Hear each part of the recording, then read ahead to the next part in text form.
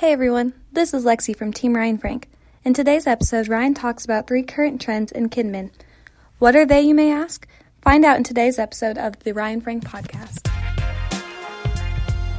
Hello, and welcome to the Ryan Frank Podcast, helping you think, work, and create like never before.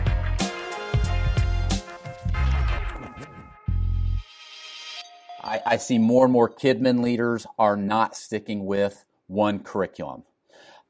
They're switching around, and not even because they're dissatisfied with the curriculum as much as they want to switch it up. They just want to switch it up. And even churches that have a denominational publishing house aren't being loyal to the denomination publishing house. They are trying different things, and they may try something for 6 months and then move and do this for the summer, then do something for this quarter. And personally, they're probably flip sides of the coin. Part of me really loves that because as a pastor, no senior pastor is going to say, okay, this is my 3-year, maybe I shouldn't say no. I would think most senior pastors aren't going to have somebody feed them their 3 years worth of sermons because my church, who knows what my church is going through and what the needs of my congregation are and what's surfacing. And so I like it that with Kidmin leaders, they're trying to actually pick up on, hey, what are the needs of these kids? And maybe I need to adjust the curriculum accordingly. Flip side of the coin is, I think with kids, a curriculum is important because the curriculum is your roadmap. And it is a way to help you make sure that A, B, C, D, E, F, and G are all getting covered in this amount of time. So there's flip sides of the coin, but it is a trend I see. Another trend I see, this isn't new in the last couple of months, but I would say in the last year or two, and that is a super heightened increase in security and safety precautions when it comes to kid ministry. Not just running background checks on volunteers, but even like, hey, are we really taking this check-in, check-out thing seriously? Do we have evacuation plans? Do we have a lockdown plan? A lot of churches have security teams, which is a great way for you to get dads involved if you are looking for a way to get your dads involved. And a lot of them are never going to step in front of a classroom with a teacher manual, but they will join a security team. So I've seen a lot more security team. Even churches are bringing in armed security people or an off-duty police officer or something just to be there. But increase in security.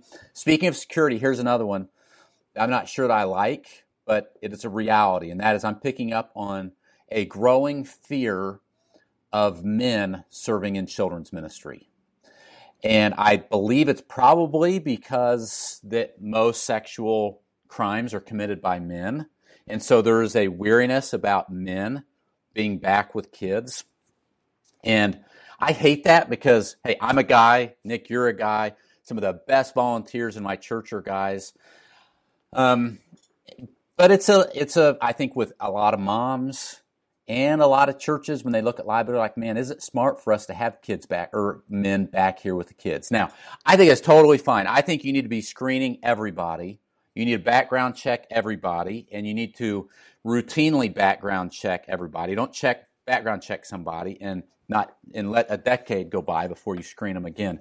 Routinely check these people, and then you can be smart about this, Nick. Like, I would never put 2 men in a classroom together by themselves.